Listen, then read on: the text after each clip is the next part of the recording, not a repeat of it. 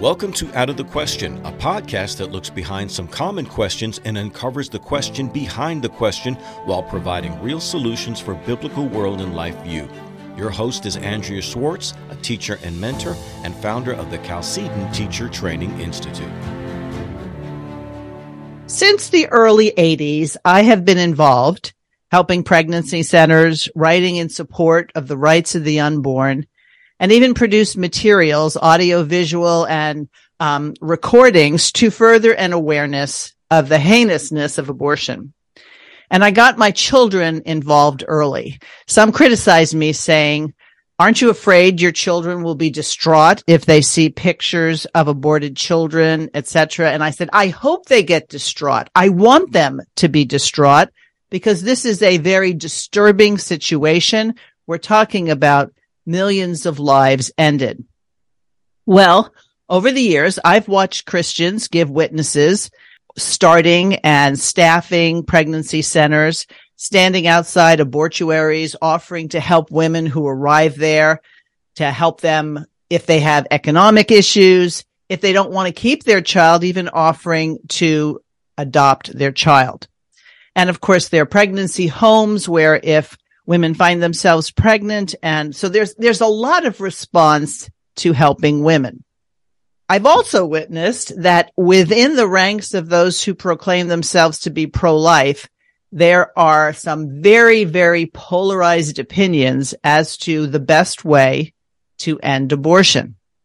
Well, my guest today is a Christian attorney who has been on the front lines of many issues concerning God's law word as it relates to the family, the church, and the state. Bradley Pierce is a co-founding attorney of Heritage Defense, where he helps defend the parental rights of Christian homeschooling families around the country against threats by social services. Now, Bradley was homeschooled himself all the way through high school graduation in the late 80s, and then he went on to earn a degree in history and English from Baylor University. And when he was there, he served as student body vice president. He then went on to earn a Juris Doctor degree from Baylor Law School. And, well, sort of the rest is history. He and his wife, Cindy, have 10 children, one on the way. So they have 11 children. And he has been most recently active in the organization Abolish Abortion Texas, which is a grassroots effort to mobilize Christians to advocate in the political halls of power for the end of elective abortion in Texas. Now, of course, the hope is that if there is a model in one or a number of states, that this will become something that proliferates in the sense of other states doing the same. I've asked Bradley to come on today to address the question, why is there division in the pro-life community? Bradley, thanks for joining me. Thanks so much for having me. It's good to be with you. Some people may not even be aware of the fact that there's division in the pro-life community. Certainly those who oppose people restricting abortion in any sense look at pro-life people as this monolithic group, obviously demonized by those who are in favor of killing unborn children. But I think few people understand, one, why there would be a difference. Why would people have conflict? And what's the roots of it? So could you go into that a bit? Maybe I'll give a little bit of background on myself and how, and I think that'll kind of show a little bit of the divide here. I was, raised in a Christian home, pro-life my whole life. I always voted pro-life. And after I got out of law school, I was observing a lot of, and I saw pro-life bills being pursued in various states, including my home state here of Texas. And there's something about them really troubled me. They were saying, hey, let's make the hallways, require abortion clinic hallways to be wider, meet surgery center standards, and require the doctors to have admitting privileges at hospitals and things like that. And really regulating abortion almost like it was a business or like an industry rather than like homicide, right? Like murder, like it was a crime. And so those kind of bills troubled me. It seemed like we were really conceding principles in those or One of those around the same time here in Texas was a 20-week ban on abortion. And again, it just seemed like we were conceding principles. We were bowing down to Roe versus Wade, which was an unconstitutional opinion from the beginning.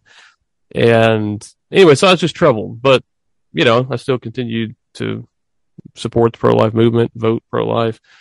And then in 2015, I was talking with some friends, Christian brothers, who were just concerned about the direction of things in general in our government here in Texas and around the country.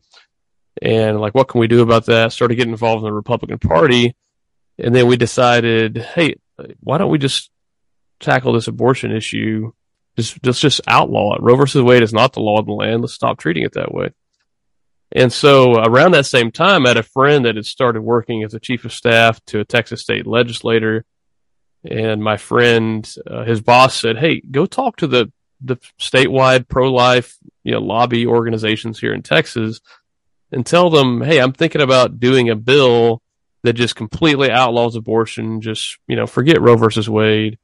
Let's just outlaw abortion here. And, go see what the pro-life groups say. So my friend went to those groups and they all gave him the same answer. He came back and told his boss the answer. And then he told me the answer as well. And he said that when he talked to those groups and said, hey, we're thinking about just doing a bill that completely outlaws abortion. What do you think of that? The answer that he got from those groups was, not only would we not support that bill, we would oppose that bill. And when my friend told me that, a lot of things really, first of all, I was upset, but then a lot of things really clicked for me. Things that I had seen and witnessed and kind of felt kind of became a reality in that moment. So we ended up pursuing a plank to be on the Texas Republican Party platform that just says to abolish abortion. And lo and behold, it was opposed by the pro-life organizations. And we ended up getting it on the plank, and then we had a bill, and we've had the bill several times. And beyond that, outside of my work with Abolish Abortion Texas, we have another organization called the Foundation to Abolish Abortion that also works outside of Texas, drafting bills for states around the country, helping with policy and doing training and things like that. And what we've encountered in state after state after state is that the pro-life lobby, that is the organizations that advocate for legislation across the country, they oppose bills that would completely outlaw abortion. They did it before the Dobbs decision overturned Roe, and they're still doing it today. Okay, so some people might say there's a disconnect here. Why can these groups, those who want to abolish abortion and those who claim to be pro-life and have been working at it now for decades, since the time of Roe v. Wade, why do these groups oppose bills that are proposed, or even the rationale that says, let's end abortion? Before the Dobbs decision overturned Roe last year, there were two reasons. Now it's kind of down to one main reason. We had kind of two approaches, or one of them that is now moot, now that the Dobbs decision has overturned Roe, is that we believed, and we call ourselves abolitionists because we want to make it very clear that we want to abolish abortion, not just regulate it, that we believe that Roe versus Wade was unconstitutional from the beginning. And the Constitution says that this Constitution and laws made in pursuance thereof shall be the supreme law of the land. Roe versus Wade was not made pursuant to the Constitution. It's unconstitutional, so it was not the supreme law of the land. So the states should have never followed it. And so that was a big premise behind our legislation. And ultimately, last year, the Supreme Court agreed with that it was unconstitutional. And so, as we told people for years, if what the court says conflicts with what the Constitution says, which do you follow? The court or the Constitution? Well, which do you swear an oath to? Obviously the Constitution, not to the court. That was one reason why it was opposed by the pro-life movement, that they disagreed with that approach in dealing with Roe versus Wade. But since the overturning of Roe versus Wade in the Dobbs decision, the other reason has become the primary reason, and that is our bills support equal protection. So the 14th Amendment of the Constitution says, no state shall deny to any person within its jurisdiction the equal protection of the laws. Well, we obviously believe that a fetus from the moment of fertilization is a person made in the image of God. Well, okay, well, then what does equal protection of the laws mean? Well, what are the laws that protect my life? What are the laws that protect your life? Mm-hmm. The homicide and assault laws prohibit everyone from murdering us, from committing homicide against us. It's illegal for anyone to murder us. Well, that's what our bills do as well. And which, I think for most people should sound okay. What's the controversial part of that? Right. That's what my question is. Why is it opposed? What's so controversial? Like I said at a committee hearing the other day, I said, I'm an abolitionist, which means I hold the supposedly extreme position that murdering anyone should be illegal for everyone. What the pro-life lobby organizations have made a controversy of is that they oppose the mothers, procure these abortions, or today more and more are performing them themselves. They oppose those mothers being subject to any legal accountability whatsoever. In fact, for 50 years, the pro-life lobby and the pro-life politicians have written into their legislation explicit exclusions that the mother can never be prosecuted. And so that's been the position of the pro-life movement for 50 years and beyond. Okay, so are these pro-life groups, these lobbyists, are they predominantly people who would call themselves Christians or not? They are. I think they are. They're the ones that I've certainly encountered. They're organizations, by and large, they're run by many folks who are professing Christians, but they are the organizations themselves. Some of them claim to be Christian organizations. I think most of them try to stay neutral or secular, but there are, at least the people running them most of them are professing Christians, at least in my experience, in my observation. Okay, so way back when there were various groups. There were the groups that would sit in front of abortion clinics and not let people go through. And they were, modeling their reaction to abortion the same way that maybe in the 60s, people were protesting the war in Vietnam. And so they were using this, we protest what's going on. And then there were those who would push for legislation that would say abortion is wrong, whatever. And then there were others who said, but we need to do an incremental approach. So if I were going to categorize the different approaches, I'd say there's the step-by-step incremental, let's get this, and then we'll get the next thing, and then we'll get the next thing. And then there would be the principled perspective that says, let's have it be what we want from the outset. Why compromise 8 weeks to 15 weeks to 20 weeks? If we're saying that this is a person, then why would we be parsing out when it would be okay to end that life? So would you agree that that's the two ways that these things sort of go? Let's do it step by step incrementally.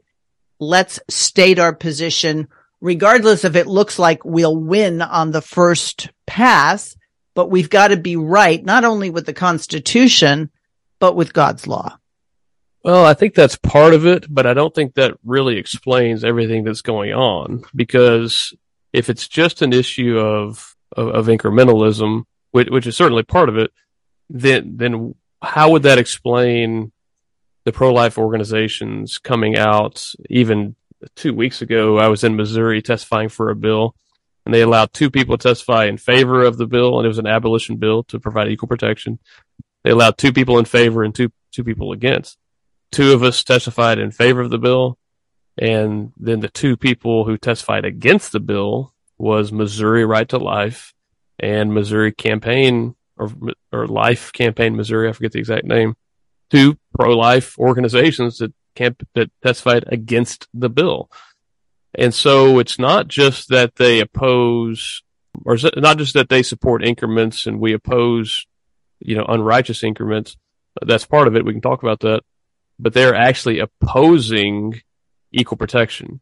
Last year, for example, We had a bill in Louisiana, and 77 pro-life organizations, which, there's thousands of pro-life organizations across the country working on many fronts, doing lots of great things. But these 77 organizations made up, the vast majority of what I would call the pro-life lobby. That is, those organizations whose focus is the legislative advocacy. So the bulk of those organizations came out and published a letter just a few hours before we were having a floor debate on the House floor there in Louisiana. We'd already passed committee 7-2, gotten our bill passed. We got to the House floor in Louisiana, and these 77 organizations led by National Right to Life, Susan B. Anthony, March for Life, a lot of organizations people have heard of, came out with a letter, again, not just opposing taking such a big increment, but opposing equal protection. They said that they do not believe, and they oppose it ever being illegal for a mother to get an abortion, for it to be illegal for the mother to get an abortion. They believe it should only be illegal for the abortionist, for the Planned Parenthood, for those kind of folks, but that the mother herself should have zero legal culpability and accountability.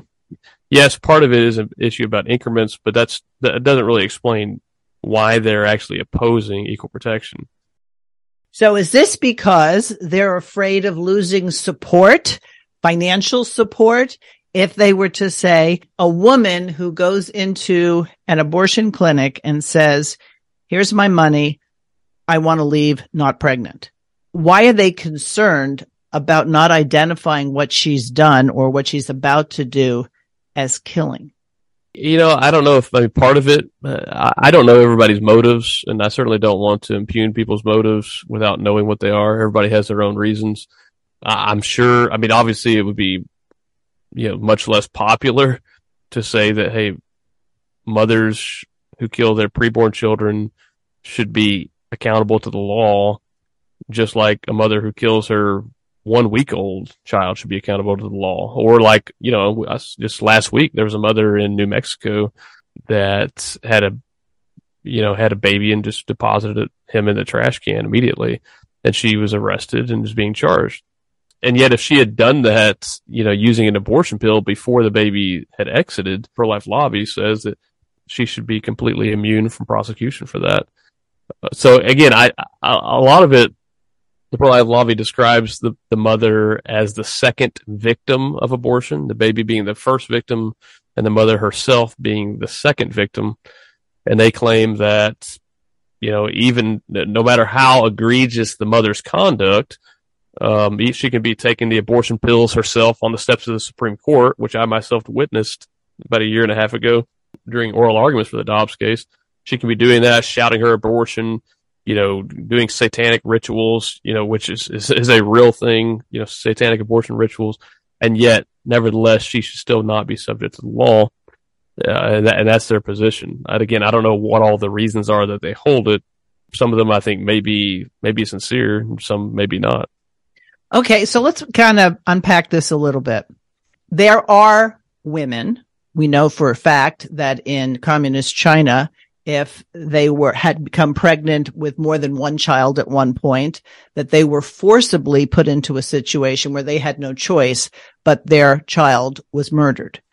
So in that regard, I think it'd be very clear for people to see that mother was a second victim. Absolutely. Okay. And all of our, that's a real victim situation, and all of our bills have provisions either explicitly in the bill or it's already in the law, so it doesn't have to be in the bill, that applies to that situation, which is called duress in most states. In some states, it's called coercion, where someone is physically threatening the mother with violence if she does not go through with that. Right. And yeah, that mother is a true victim in that situation. And yeah, our bills would not in any way hold her accountable. Okay.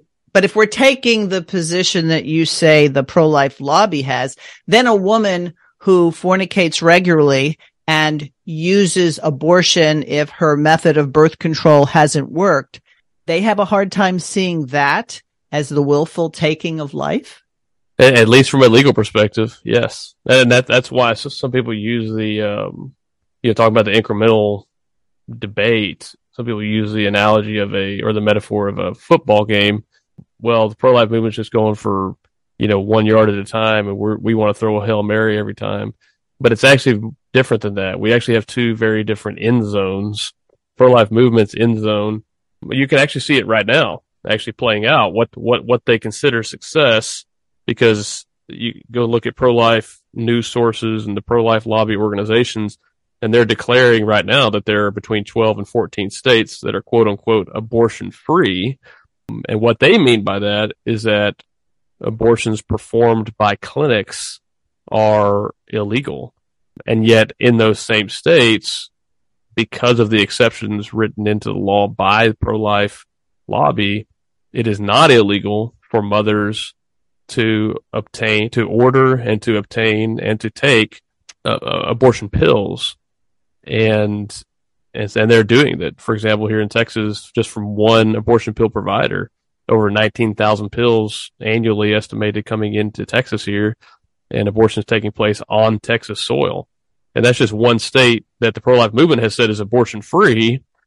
And yet I don't think 19,000 plus abortions taking place on our soil makes us abortion free. And yet the pro-life movement says it is.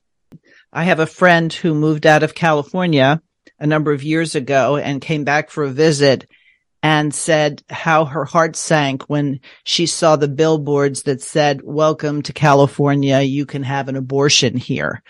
It seems to me that the more radicalized we have a right to kill children for whatever reason group is that wouldn't purport to be Christian at all, the stronger they seem to get, because now the threat after Dobbs, of course, is that laws can be passed.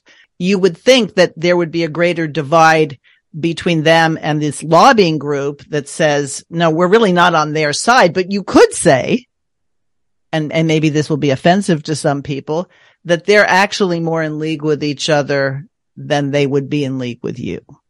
You mean between the pro-abortion groups and Yes. the pro-life groups? Yes. At least when it comes to the mother, they are in agreement that it should not be illegal for a mother to take abortion pills, that as long as the mother does an abortion unassisted, then that should not be illegal.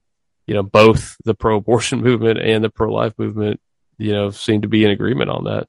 In fact, when I mentioned in Missouri, the pro-life movement testified against our bill, there was someone there, it was reported to me that there was someone there from the pro-abortion lobby that was getting ready to step up and testify, but then was told, oh no, the pro-life groups are going to testify against this bill, so you don't have to.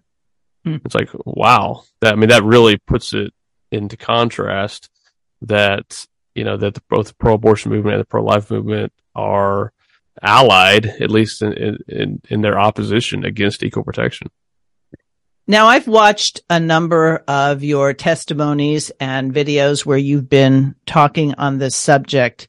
And whereas it's fine to appeal to the Constitution, you appeal to the fact that God's word says that life cannot be taken, that God determines how life can be taken. So there are provisions in the law that say someone who takes a life on the testimony of witnesses that this actually happened, that person's life can be taken. Do you find that a lot of people who should be supporting this perspective, that their main issue is that they're not committed to God's law? I think so. I think that's why I think it's important that we approach this issue first and foremost, not pragmatically saying, hey, what do we think is going to work, but instead coming at it and saying, hey, what does God say? What does God say we should do? And then, we can come up with strategies and things like that, but ultimately we've got to do what he says and let him determine the outcome of that. Biblically we see, on this question of equal protection, obviously we see it's the role of government to protect innocent life. We see that from the very beginning in Genesis 9. Whoever sheds man's blood, by man shall his blood be shed. That's repeated. We have that in the New Testament, Romans 13, that the government are God's ministers of justice. and they do not bear the sword in vain. And their primary duty, again, is to protect, to provide justice for innocent life. We see God, there's a passage many are familiar with, if men are struggling together and they harm a pregnant woman so that she gives birth prematurely. If there is harm, then that's where we get the phrase eye for eye, tooth for tooth, life for life, etc. And the question then is, well, if there's harm to whom? To the mother or to the baby? And the answer is yes. Yes, the answer both. is both, right? And that is, harm done to the mother and harm done to the baby are both receive the same justice. So that's where we get a principle from equal protection. But we have even more, that's the principle there. But we have an actual precept in Scripture of equal protection that God says repeatedly throughout Scripture. He says to the civil magistrates that you shall not show partiality in judgment. You shall not show partiality in judgment. And what is partiality? Well, you think about like statues or statuettes of Lady Justice, holding a sword in one hand and maybe a book in the other, or scales of justice in the other hand. But in all of them, she has a blindfold on, right? And partiality means that you're taking the blindfold off whenever you're judging. You're not judging just based upon the evidence or upon the facts of the case, but you're actually looking at the parties to the case and saying, okay, this person's strong, this person's weak. I'm going to go with the strong person. Or this person's rich, this person's poor. Or this person's powerful, this person's not powerful. Or this person's a man, this person's a woman. This person has this skin color, this person has that. Or in this case, this person is born, or this person is not yet born. And God says He hates that. He hates unequal weights and measures. They're an abomination to Him. And we even see in Scripture that God says that whoever condemns the righteous, or that condemns the innocent, and the one who acquits the wicked, that they are an abomination to God. And that's exactly what we're doing when we say that, okay, we're going to condemn this innocent child and acquit the mother, right? Not a mother under duress, but a mother who knowingly, voluntarily, willfully takes a pill and causes the death of her own child herself, right? I mean, God says He hates that. And again, that's abundant throughout Scripture. And that should be our foundation for how we approach this issue. You know what it reminds me of, Bradley? There was a time where it was prevalent. Maybe it's still prevalent, but it doesn't get news, that someone's coming into your house to burglarize it. And there was ice on the front porch, and he slipped and fell, and that he could then sue because he was hurt as he was trying to burglarize your house. It seems to me that when the approach comes that we want to protect women from unsanitary conditions in abortion clinics, and we want to hold the abortion clinic, which under current law in many cases is just a business doing what people want it to do. In other words, at least at this point, they're not pulling people off the street to do it. So it's sort of like we're going to, as you put it earlier, regulate unlawful activity as if somehow or other we're doing the society a favor. Right. And whenever we do that, whenever we regulate it in the sense that, we just, we allow it to continue, but we just kind of put a fence around it, or we clean it up and make it more sanitary, we're just legitimizing it whenever we do that. And in fact, the data shows that, whenever we do that, we actually help the big abortion organizations like Planned Parenthood, because what do big businesses like? They actually like regulations. In fact, they write a lot of them themselves. Why? Because it regulates, because they can afford to comply with the regulations, whereas the smaller businesses cannot. And so what ends up happening in this industry, abortion industry, is that the pro-life regulations end up regulating a lot of the mom and pop, if you will, small abortion businesses out of business, and brings more of the market share to Planned Parenthood. And you can go look at data that shows this. And even in a Supreme Court decision just a few years ago, that one of the justices was even pointing this out, that Planned Parenthood can abide by these regulations while these these smaller abortion clinics can't. And so, that's not the way to deal with crime, to just regulate it. It just perpetuates it. So you said something that they sanitize it. I think that the church has sanitized abortion. In many cases, there is a Sunday in January that is set aside to call it Right to Life Sunday. And there are people who will then go march on Washington or march on their state capitol. But it makes me wonder now and say, why would these people be against the idea of there being a time where abortion didn't exist? So you often hear the expression, it isn't so much that we want to make abortion illegal, we want to make it unthinkable. Well, that's like saying we don't want to make speeding on the freeway unlawful, we just want to make it unthinkable. Somehow or other, the law keeps people in many cases from speeding. So the law actually helps achieve the unthinkable ends, don't you think?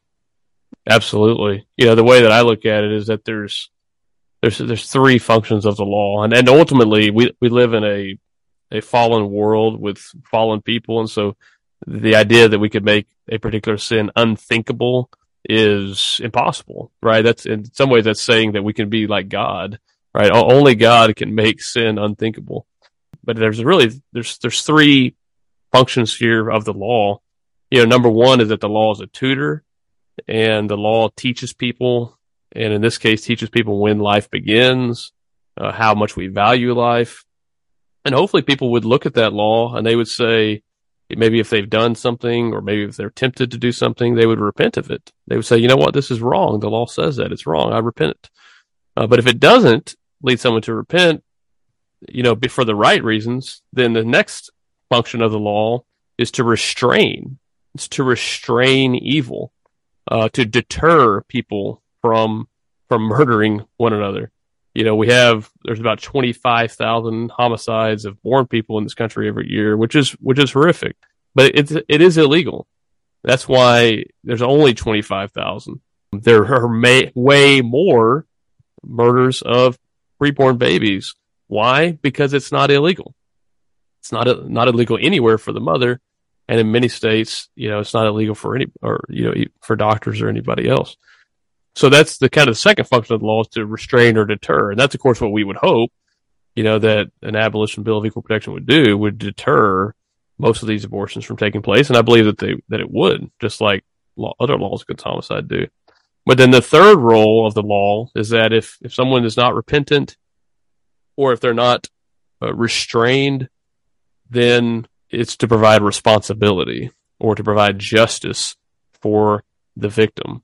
And that's the third function of the law, is to vindicate, in this case, the image of God, which has been slain, and to be God's ministers of justice, which God demands. I mean, God specifically demands justice for the fatherless in Scripture. So that's what our bills do, and that's why they do them. And I think that's what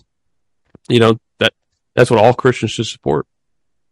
I watched a panel discussion you were on, and you made the comment that when you formulate a bill, people come to you and they kind of take you aside as a very naive litigator or lawyer and say, people are laughing at you with this language. And you say, or you said in response, what an honor. Explain why you would consider it an honor to have people ridicule you when you're clearly stating abortion is murder, murder is wrong. Well, what I was specifically talking about in that instance was that a legislator had informed us that we were being laughed at because we were using God's word. We were using the Bible in advocating for equal protection, right? The Constitution is our side, but so is God's word, and we believe it's sharper than a two-edged sword, and it pierces to the heart, and so we should absolutely use it. It's the foundation. We can use sources beyond that, authorities beyond that, but that's the highest authority. So we have to refer to that, and we have to use that. And yeah, it's an honor, when you do use God's word, and then people laugh at that, because just like Jesus said, blessed are you when people revile you and call you all sorts of names, for his sake. And that's what we're doing whenever we're using his word, and then people laugh at us. We just see in Psalm 2, he's laughing at them. He gets the last laugh. Right. And I think somewhere along the line, you have this concept that ideas have consequences. Well, I think we can see a lot of the consequences that have happened since the country decided, well, throw up our hands. It's the law of the land. We have to obey. But why do you think people were so ready to give away the store with Roe v. Wade? Do you think it had earlier roots in terms of not taking God's law, his word, seriously?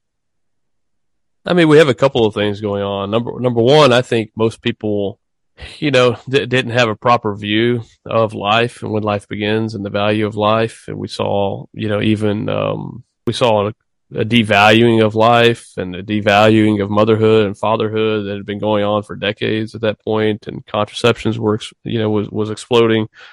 And so, even right after Roe versus Wade decision, even the Southern Baptist Church came out and essentially, supported it, which they later recanted. But, it's just a lot of people just didn't have a good position on the whole subject at the time. So I think that was part of it. So a lot of people just didn't, or many others just really didn't care. They didn't really know what to think about it, because I think they weren't being properly taught by pastors, by their shepherds. The other part of it was that, we had over time, we had evolved in this country to a bad view of the Supreme Court and its authority, and treating it like it's God, like it was like the Supreme Court is the last word over what the law is and what it should be, even if it completely contradicts what's called the highest law of the land, which is the Constitution. And so, I think there were quite a number of things going on there. I've seen you be cross-examined, questioned in hearings and such. And it seems to be a big item to say, okay, so abortion is outlawed. No abortions are allowed. You're breaking the law if you provide one or if you get one. And so it's pretty easy to see how you could apply the sanctions to abortionists if you close them down, if they can't operate as a business, they lose their customers. But the concern was, are you going to send mothers to jail? Will this be retroactive? How will you enforce it? And I've heard you address all those, but I'd like my listeners to hear your answers. Well, first, it's definitely not retroactive. That would be unjust. That would be unconstitutional in both the U.S. and state constitutions. Right, going backwards and prosecuting or trying to prosecute someone who's gotten an abortion before a law like we're proposing would go into effect, it's just wrong. And none of our bills would do that. In fact, all of these bills explicitly say the opposite, that they cannot be and should not be applied retroactively. So that's that. And anytime someone throws that out, they either don't know what they're talking about, or more often they're just lying because they just want to make it sound extreme. Like they were going to go back, to millions of women and go throw them in jail. That's not what the bill's about at all. But, that is, we do want, once the bill would get passed and become effective, then we want everybody subject to the law. And again, the primary purpose here is deterrence, is to deter people from aborting their children in the first place. And we know that it will work. Right, not 100%. We know it won't work 100%, but we know it will work a very large percentage. And you can even see that from the pro-life movement. Many of which, whenever they throw out these arguments, like, well, how are we going to enforce that? Many of them are the same ones that are publicly proclaiming that, well, we've abolished or we've banned abortion in Texas or in Mississippi or Arkansas or whatever state, whenever they've never enforced their law against any abortion clinic there. Why are they claiming that it's so effective? Because of the deterrent factor of it, right? Abortion clinics are leaving, they're stopping doing them, or they're going underground, which is exactly what would happen with our bill as well. It would be the deterrent factor, which would eliminate most abortions from occurring in that state. And okay, just to stop you a second. Yep. So in a sense, you're proposing an incremental end because you're not saying man will stop being sinful. You're saying that as a society, we're not going to give an okay to this activity because your bill will never prevent sinful people from doing sinful things. Well, and there's a way in which everything is an increment, right? Whether it's, incremental justice, all right, today abortion, tomorrow some other injustice, or whether it be a geographic increment, right? Today Texas, tomorrow California, or what have you, or this decade the U.S., tomorrow the rest of the world to abolish abortion, right? Everything is an increment of that's in one sense or another. What we're opposed to is what I would call increments that compromise principles, or what I think the Bible would call an iniquitous decree that explicitly disobeys God or explicitly disobeys the Constitution, which as long as the Constitution is within, as long as it doesn't contradict what God says, the Constitution is the highest law of the land, and Romans 13 says we should be subject to the governing authorities, and the Constitution is the highest governing authority. So the problem with many of these pro-life increments is not that they're increments, it's that they're increments that violate God's law or violate the Constitution, dehumanize, human beings, or approve of evil. That's the problem. They show partiality. Okay, so let me say this. People will logically ask, let's say they're thinking, maybe I should get on board with this perspective. Within the laws that you write, do you then lay out what the penalties or the sanctions should be if somebody violates it? I heard you in one of your talks saying the legislation is the law, and then you have the, executive that has to carry out the law, and then you have the judicial that basically looks at whether or not this law is within the bounds of the Constitution. So do the bills that you propose state what the sanction will be against the abortionist, what the sanction should be against the mother? The bills do not. And that's because the bills, we're really not creating new law when we're doing this. There's already a law against homicide and assault in every single state. So our bills are not creating some new law against fetal homicide or fetal assault. Our bills just say, hey, the same law that already exists that outlaws homicide of a born person, most of them have an exception either explicitly written in there or the courts have interpreted it into it that allows for abortion. Our bills just say, we're taking that away.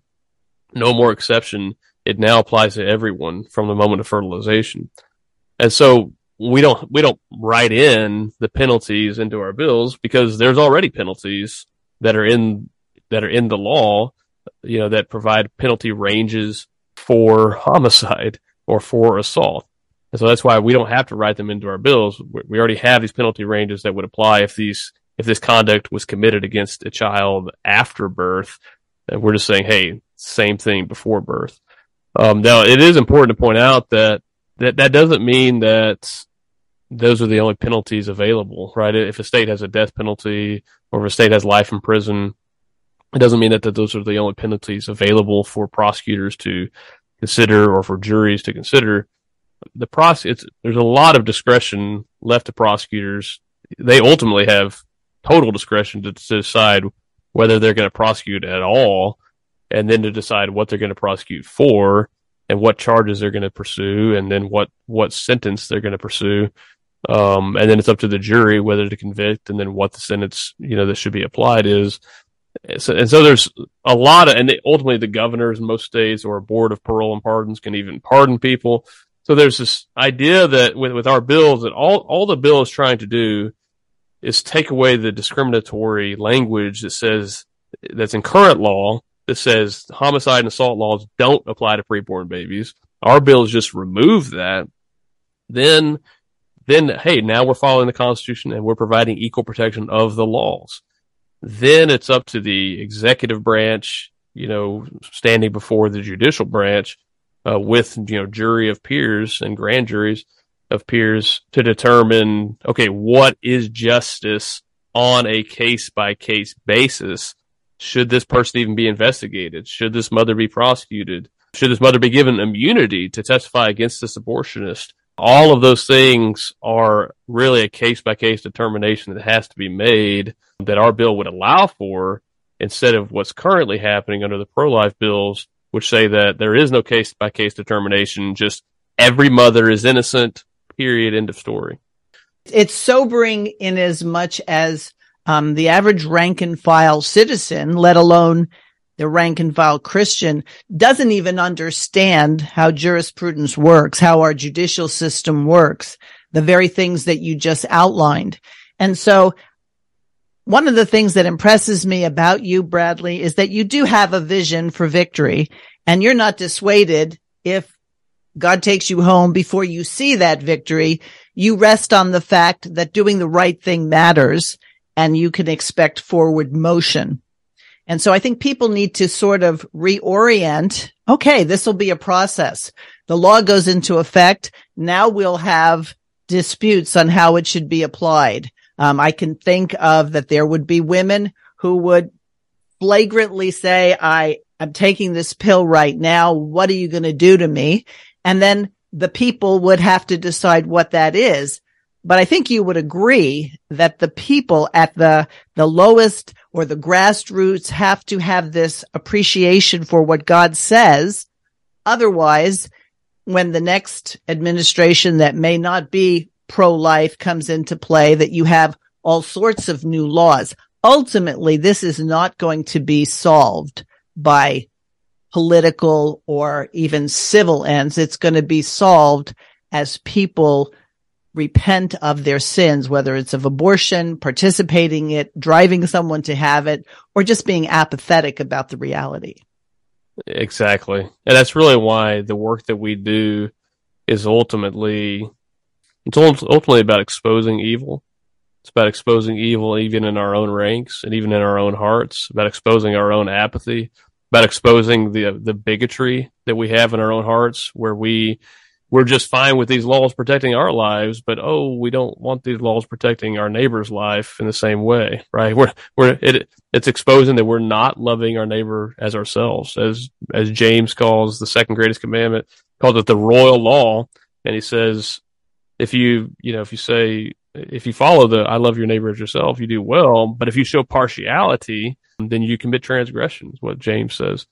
And that's what we want people to see, that if you are, if you have what I would call born privilege, and you're just fine with these laws, that prohibit people from killing you and that have penalties if people kill you.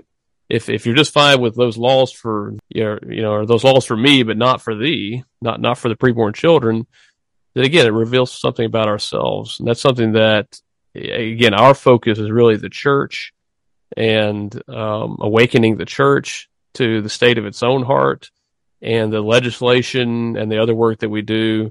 Obviously, we want the legislation to pass, but in one sense, it is a means to an end to reveal to the church the state of its own heart and to call fellow Christians to repentance, and repentance not just being hearers, but doers of the word.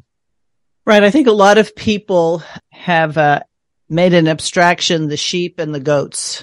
They just think, oh, well, I'm going to be fine. I don't have to worry.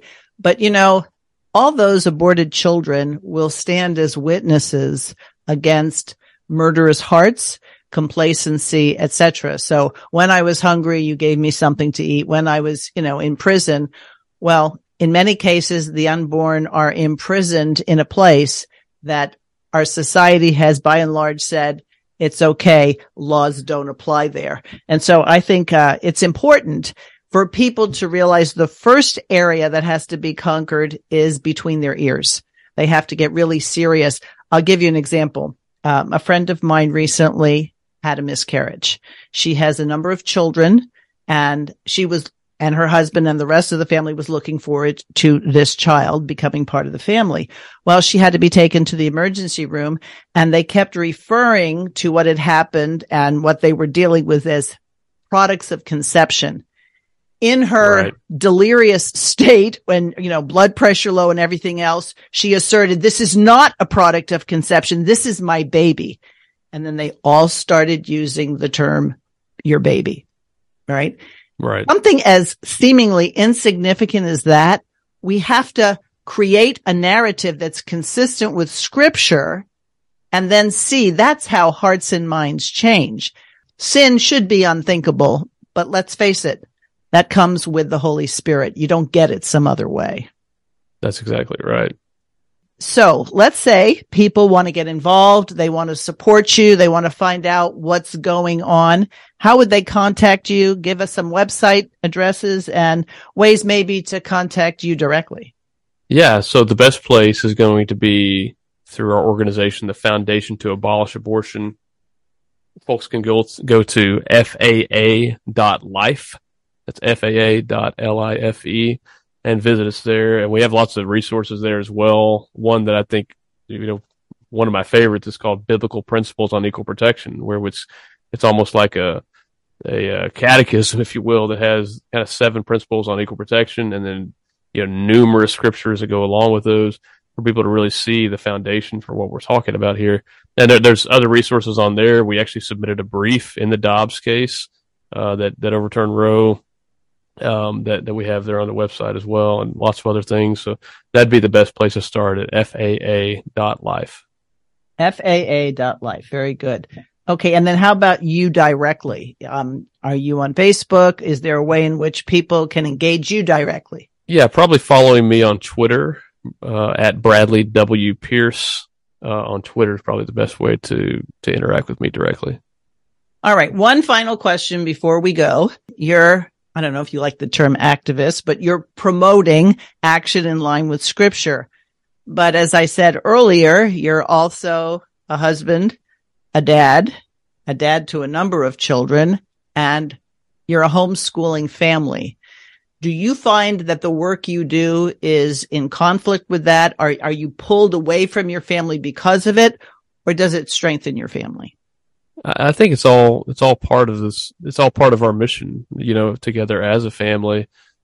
My children go on many of the trips I go on with me, or my wife goes with me, and we do it as a family. It's definitely a good homeschool experience to do that.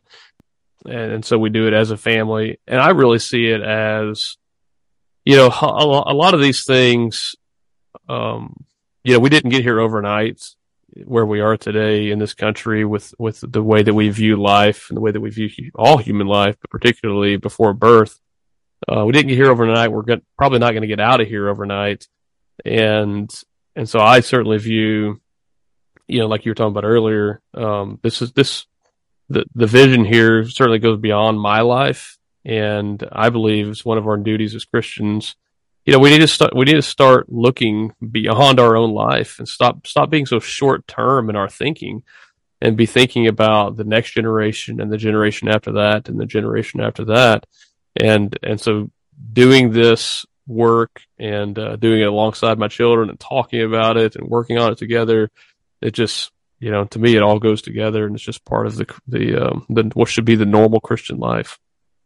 It's been my observation that people that I knew, and although I didn't know you when you were being homeschooled, you're right in the age of my children, that the opportunity to not be inside the box of government schools helps you not only explore things that, God may have given you an inclination for, but you don't get so much into the group think. In other words, you're allowed to look at things. My question, I guess, in conclusion is, what were some of the greatest influences in your life that led you to the point that you're like a rock star to some people? Well, I don't think you probably look at yourself as a rock star, and you probably didn't when you were growing up. What were the influences that helped get you on the road of conviction? Wow. I don't know, lots of things. I mean, first and foremost, my parents. They're my number one influence on me, and their commitment to God's word and treating it seriously, and it's inerrant and it's infallible, and we can understand it, we can live by it. It's good. His law is not burdensome. It's for our own good. I would say that first and foremost starts with my parents, but then there's certainly lots of lots of books and mentors and authors and, church history sources and lots of things that I've had been blessed by over the years. So it's hard for me to pinpoint any of those. I think God used a lot of those in my life. So in other words, if I'm going to sum it up, you were exposed to truth.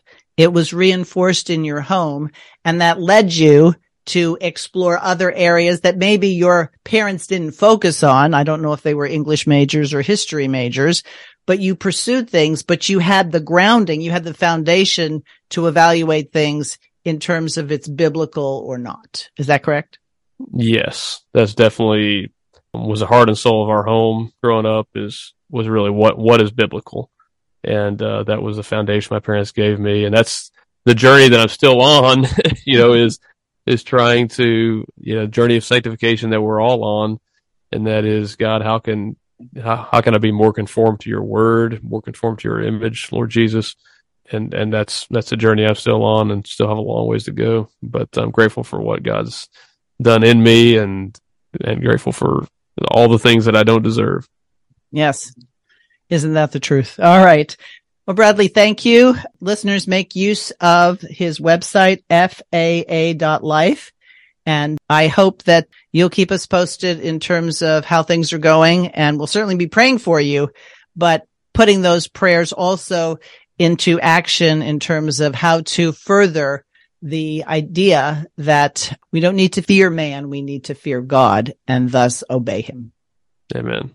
All right. Listeners, Out of the Question podcast @gmail.com is how you get a hold of me. And we'll talk to you next time.